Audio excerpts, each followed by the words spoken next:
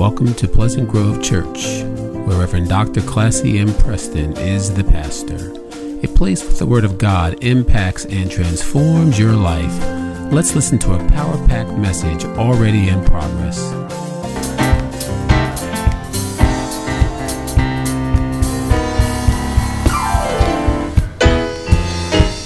Hallelujah. My. Let's give God praise and honor and glory. Hallelujah. Do we call this group Deacon Gino and what's the backup singers? I mean, really? Yeah. Maybe if I get my rhythm right, I can join the team, yeah. Let us pray. Most holy and everlasting God, we love you and we praise your name and we thank you for worship. We thank you, dear God, for sparing us another week. We thank you, Father, for keeping us another day. And we thank you, dear God, for the privilege of being in this house and being in your divine presence. We give you all praise and all honor and all glory because we know, dear God, that you are dependable, you're faithful, and it's your grace and mercy that has kept us. So we bless your holy name as we go forward and we claim victory in preaching and teaching. And we ask, oh God, that minds will be changed and hearts will be transformed. In the mighty and precious name of Jesus, I pray. Amen. This is an amazing season of reflection. It's amazing because people are dying around the world. It's amazing because children are losing their parents. It's amazing because loved ones cannot be with their family and friends as they transition to the presence of the Lord. It's amazing because some people are committing suicide, feeling that they have no options.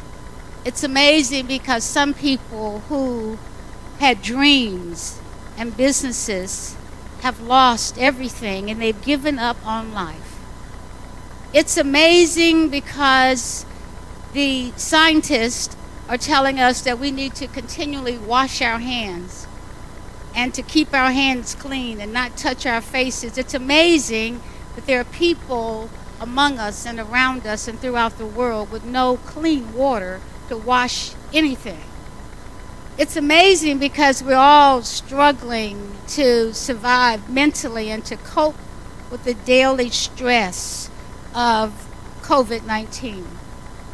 It's an amazing time because some marriages are failing. Some people realize that it's one thing to have a spouse who's gone all the time, and it's another thing when you end up in the house together. It's amazing that caregivers are exhausted and there is no place to go. That's why it's important that we worship God and remind people that God is all right, that God is dependable, and that God can be trusted for everything. Therefore, we should shout for joy to the Lord, all the earth, and worship the Lord with gladness and come before his presence with joyful songs. We should know that the God we serve is a God of eternity. And for the Lord is good, and his mercies and love endures forever. Can I get a witness? One of the stories that really caught my attention this week was the story of Joyce Lynn, a 40-year-old pilot.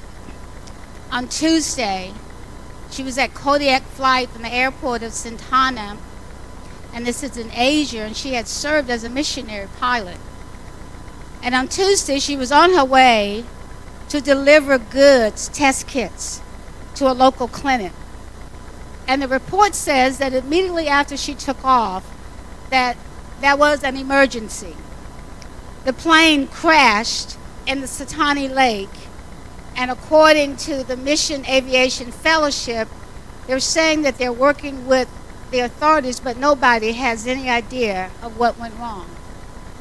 This woman was from Indonesia, and for 2 years she was working as this pilot. She was a computer specialist, a graduate of Massachusetts Institute of Technology, where she received her bachelor's and master's degrees. And the word says in the end of the article that she is or was the light that reflects Jesus, and she will be sorely missed. Each day, servants of God are sacrificing their lives for the cause of Christ. So the question I raise is, what have you done for God lately? What have you done to take you out of your comfort zone? How many times have you picked up the phone to call someone just to say hello? How about sending a text, or how about an email to say, I am thinking of you? And as we find ourselves in this storm, we need to understand that Jesus is depending on us to be the light of the world so that others will know who he is. And as we enter our text, we realize that we get to Jerusalem, that it's time for the people to come back to the city. The word says that the people commended all who volunteered to live in Jerusalem. And that's why I call my sermon The Heart of a Volunteer. The Bible has a lot to say about the heart of man. Jeremiah said in chapter 17 that the heart is deceitful above all things and desperately sick. Who can understand it? I, the Lord, search the heart and test the mind to give every man according to his ways and according to the fruit of his deeds. Proverbs 4:23 says, keep your heart with all vigilance, for from it flows the spring of life. Luke 6:45, the good person out of the good treasure of his heart produces good, and the evil person out of his evil treasure produces evil, for out of the abundance of the heart his mouth speaks. So in other words, my behavior reflects my heart. In other words, you don't have to ask about how I stand, but just look at my behavior and you will know the condition of my heart. But the Lord said to Samuel, do not look on his appearance or on the height of his stature, because I have rejected him. For the Lord sees not as man sees. Man looks on the outward appearance, but the Lord looks at the heart. And Ezekiel said, and I will give you a new heart and a new spirit, and I will put within you, and I will remove the heart of stone from your flesh and give you a heart of flesh. Many of us say that we are disciples of Jesus Christ, and yet we have not had a heart transplant. We say that we are the people of God, and yet our hearts are still stony. We say that we live to serve Almighty God, but there's very little evidence in our lives of sacrifice in the name of Jesus. And Jeremiah also said that the heart is deceitful above all things and desperately sick. Who can understand it? And when the Lord smelled the pleasing, this is in Genesis chapter 8, pleasing aroma, the Lord said in his heart, I will never again curse the ground because of man. For the intention of man's heart is evil from his youth, and neither will I ever again strike down every living creature as I have done. In other words, unless God transforms your heart, you are pretty useless. Unless God transforms your thinking, then you will not contribute to the kingdom of God. Hebrews chapter 4 says, for the word of God is living and active.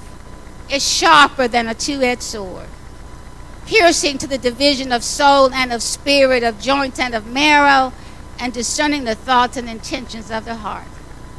And Miss Alice Green's favorite scripture, she's over at Duke, planning to go to Hillcrest tomorrow. She said, trust in the Lord. She said, trust in the Lord with all your heart, and do not lean on your own understanding. And in all your ways, acknowledge him, and he will direct your path. Can't you say hallelujah? Trust the Lord in all your ways. Sometimes we want to pick and choose, but we got to trust the Lord with our homes, our professions, our family, our children. Everything we have to trust the Lord.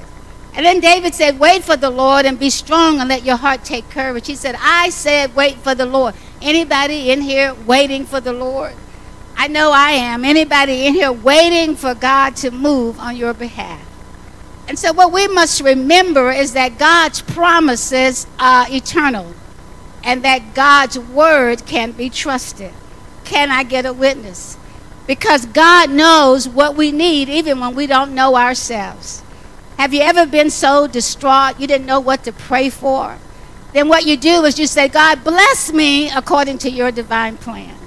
Bless me, Lord, according to what you want for me. The heart, according to the Bible, is part of man's spiritual makeup. It is the place where emotions and desires begin. It is that which drives the will of man toward action. The physical heart is an organ that pumps blood. However, the heart of man, as described in the Bible, is primarily a spiritual organ that drives man's behavior. And we know that the heart is the starting place for spiritual life because of what the Bible says about God. In order to get God's people to desire what he desires, God must remove the heart of stone and replace it with the heart of the flesh. There's power in saying, God, cleanse my heart, cleanse my mind, cleanse my soul, so that I can be more like you and you will be pleased with me. Spiritual life begins in the heart, and it begins with God. Where there is no relationship with God, there is no spiritual life. Because God is the author of our faith and the director of our spiritual life. God also has a heart, and he has emotions and desires which drive his behavior toward his creatures. For example, God desires all people to be saved and to come to the knowledge of truth. There are a vast number of things about God we do not understand, but it's quite clear that God is a Savior at heart, and he wants his people to be saved and to delight in knowing the truth and in knowing him. When our hearts are afraid of condemnation, we can be comforted by the fact that God is greater than our heart. And when things do not make sense to our hearts, trust in the Lord. Have you ever had a broken heart? Have you ever had a time in your life when you felt, I just can't do this anymore? Have you ever had a time when you think, God, do you love me? Because why am I in the situation that I'm in?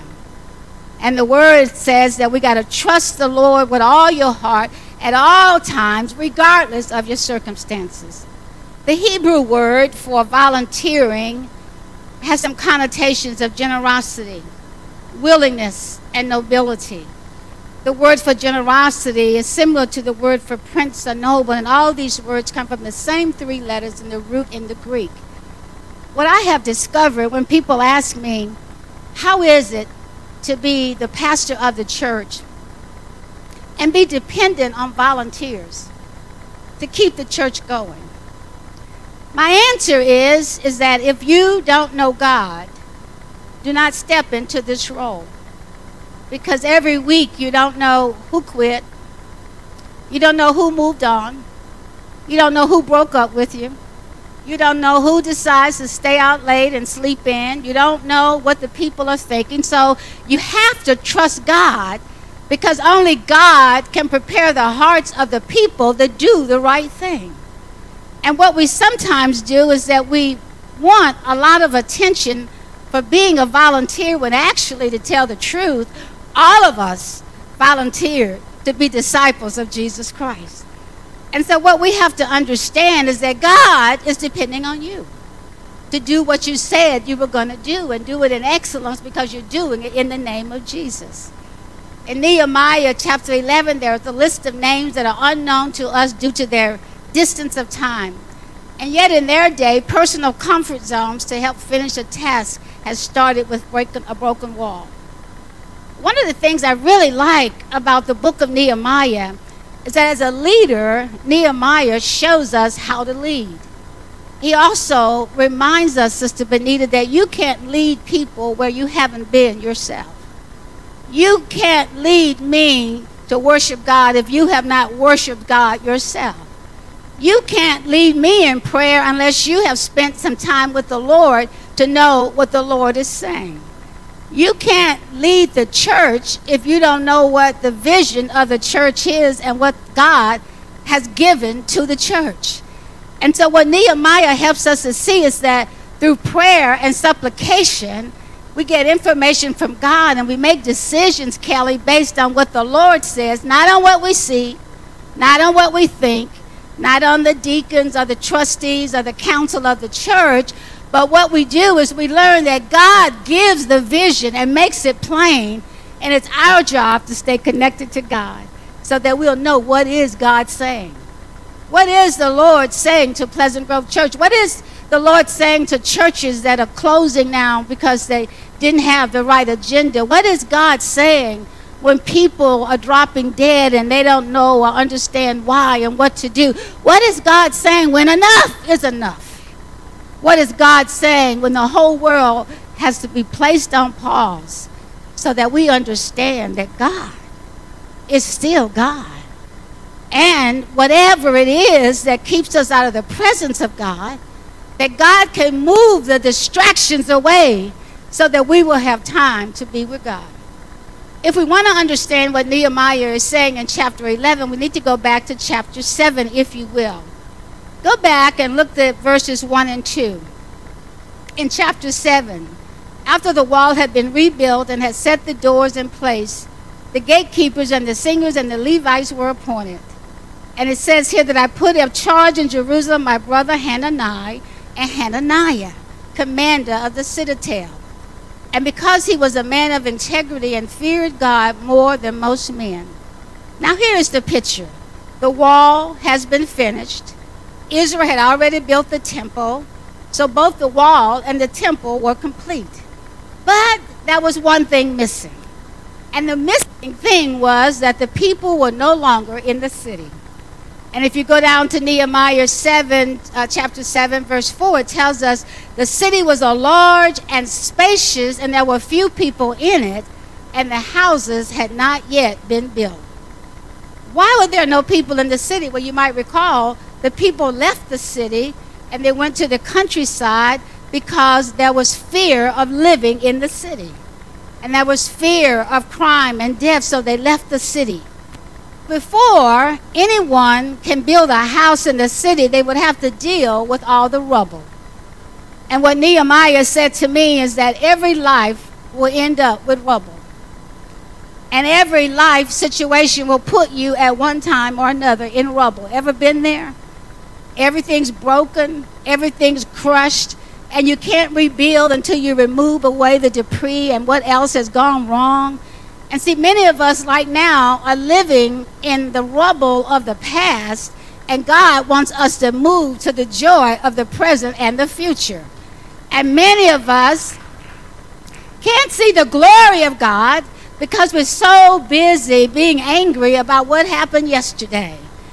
Many of us can't even celebrate God because the rubble of the people who didn't like you has taken control of your life. Many of us cannot see God because the rubble has blinded us to our own selfishness. And then when God sends people to help us move away the rubble, we decide that we're good just as we are. We decide that I'd rather stay here in the rubble and die than lift myself up and live in the name of Jesus. Some of us say that I'd rather stay in the rubble and blame my mama and my daddy than get up and do something for myself. I would rather blame my wife or my husband for all of my misery, but I'm too lazy to get up and do something for myself. And so what we got to understand here, if you're living in rubble, don't come over here trying to tell me how to have a great life. But we got to realize that we all have rubble, and we got to wade through it. Let the church say, amen. I have rubble. If you got a family, you got some. You have relationships that are just worsened. There are people who take you to your knees in prayer. I call them rubble people. These are people who always remind you that you got to stay close to God to stay close to them. So it makes you pray all day and pray all night long. I don't know how people can live without prayer. I don't know how people think they're so busy they don't have time to pray for an hour. I don't understand how you're going to dig out of the rubble all by yourself when you don't know God's word. You don't know how to call on the name of the Lord. So how are we supposed to move to a new community when we are not out of the rubble in our own lives? The people really didn't want to leave their homes and move into Jerusalem, but it had to be done. So those who were drafted responded to the call of duty. Another thing Nehemiah teaches us is that some were drafted, but some volunteered. And the reason I bring that point out is that we have all been drafted once we come into the house of the Lord, but we keep treating ourselves as volunteers as if we had a choice. The word volunteer is a very interesting word. In Hebrew, it means to incite, to impel from within. And so what Nehemiah is saying, Deacon Gino, is that once your heart has been cleansed from within, you will be compelled to do the right thing. And if you're still struggling between right and wrong, then you need to ask God to remove the rubble. You need to schedule the garbage pickup. You need to schedule the time that the Lord can come by your house and pick up your garbage and take it to the dump where it ought to be. And so there were two groups of people, those who were drafted and those who volunteered. And when I read this over and over and over again, I realized that Jesus was drafted by God to leave glory to come to earth so that I might live. Let me say that again, is that Jesus was in a luxurious home. Jesus was in his own palace in a place that was paved with gold. But the Lord said, I have Connie and Kelly and Classy, and I have Rayford, and I have Brett, and I have Benita, Deacon Gino, I have Minister Derek, I have James, the new grandfather, I have Alex, and I want to save my people. Therefore, I'm going to send my only begotten Son so that they might have life and have it more abundantly. Have you been drafted and you don't know it? I haven't been in the military, but I know that once you have been drafted, you don't have a choice. Is that you put on the uniform whether you like it or not. And you sleep on the bunk bed they give you whether you like it or not. And you salute your captains and those who are above you in authority whether you like it or not. So what I'm trying to get you to see, that our own humanity causes us to miss God. And in the eyes of young men, someone in the fight for war, to end our war, someone had to make the world safe for democracy. So there are men and women who have volunteered their lives so that we might have life. In Matthew, Jesus said, I have come into the world to teach and preach the gospel. And Jesus said, whoever wants to be great among you must be your servant. Have you washed any feet lately? I walked into the church this morning, and I realized there's a table with fresh bakery goods for the 10 people who are in the sanctuary right now. I'm wondering if that person feels drafted or as a volunteer, because when you're drafted, you look for ways to please God. When you're drafted, you look for ways to give God all the praise and all the honor and all the glory. But Jesus said, if you want to be great, then you need to learn how to serve. Jesus said that if you want to be seen, then you need to serve in my name. And just as the Son of Man did not come to be served, but to serve and to give his life a ransom for all. During these times, I have had time to talk to Deacon Jay. And I realized when I was home for a couple of weeks that I had not really lived in my house for a long time. I walked through the house and I noticed pictures on the wall, and I could not remember where we bought them and what they meant. I realized that I come in, I do my work, I leave again, and I said, Lord, are you saying I have no life at all? God said, exactly. And I realized how we can get caught up in our lives and not realize that we have no life, and that we really need to take inventory of what's going on around us and among us. The other day, we decided to get the windows clean because we couldn't see out of the windows. The pollen, the dust, and all of that, right? So Deacon Jay goes over and he pulls up all the blinds, and I'm standing in the kitchen looking out at the patio. And I realized that in 10 years, I've been on the patio once. I realized that the flowers had bloomed for the spring, but I had not seen that at all. And I realized that every now and then, you got to remove the pollen and the rubble from our lives so that we can see who God really is. Every now and then, you need to clean the windows of your heart with the word of God and say, Lord, cleanse me according to your divine spirit. Cleanse me so that I'm pleasing unto you. And I finally said to Deacon Jay, I said, is there anything you need to tell me? I said, I don't know how long I'm going to live, and I don't know if COVID-19 for me and you, but let's have a conversation. And in that conversation, which was very rewarding, I said to him how much I love him. And I thanked him for all the good things he has done for me and blessed me and sang to me that I want you to be whatever God has called you to be. Just don't volunteer me.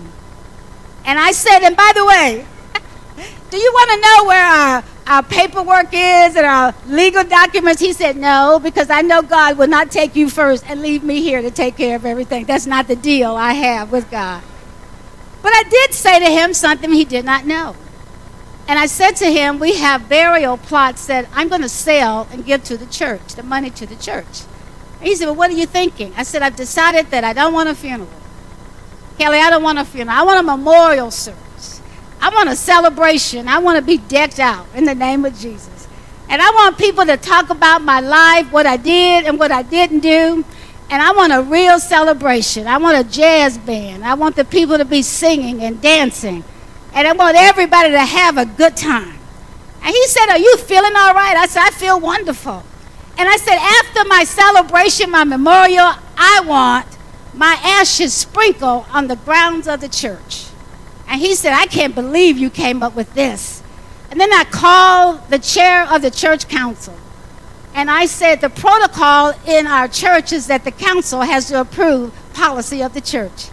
So I will be forwarding a letter to you to let you know that when I leave this space, here is what I want you to do for me.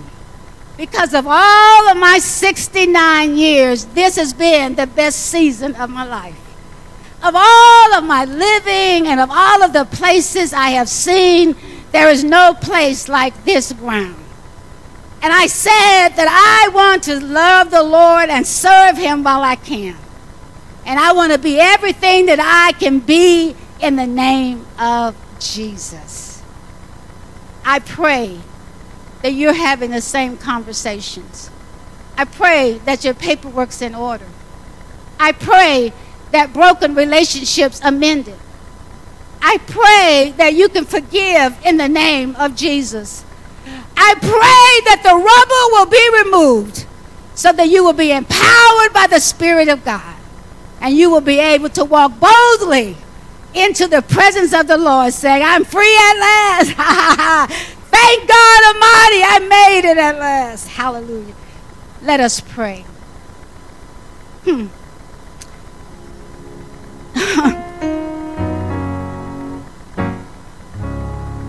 God, you're so good. You've been better to us than we've been to ourselves. Thank you for this season of reflection. Thank you for showing us the rubble in our lives so that we can move it in the name of Jesus. And we thank you, God, for our Savior. I pray right now, dear God, that everyone under the sound of my voice in the sanctuary streaming live, I pray that everyone gets to know you. And right now, dear God, in the name of Jesus, I ask you to do heart surgery on every heart, oh God. And I pray, dear God, that you will let your people know that you are still in the healing business. You are still in the forgiving business. And Lord, I pray that those who have not accepted Jesus Christ as their Lord and Savior would do it today. Leave the rubble of the past and stand before you with a clean heart, asking to be saved. It is in the mighty and precious name of Jesus I pray. Amen.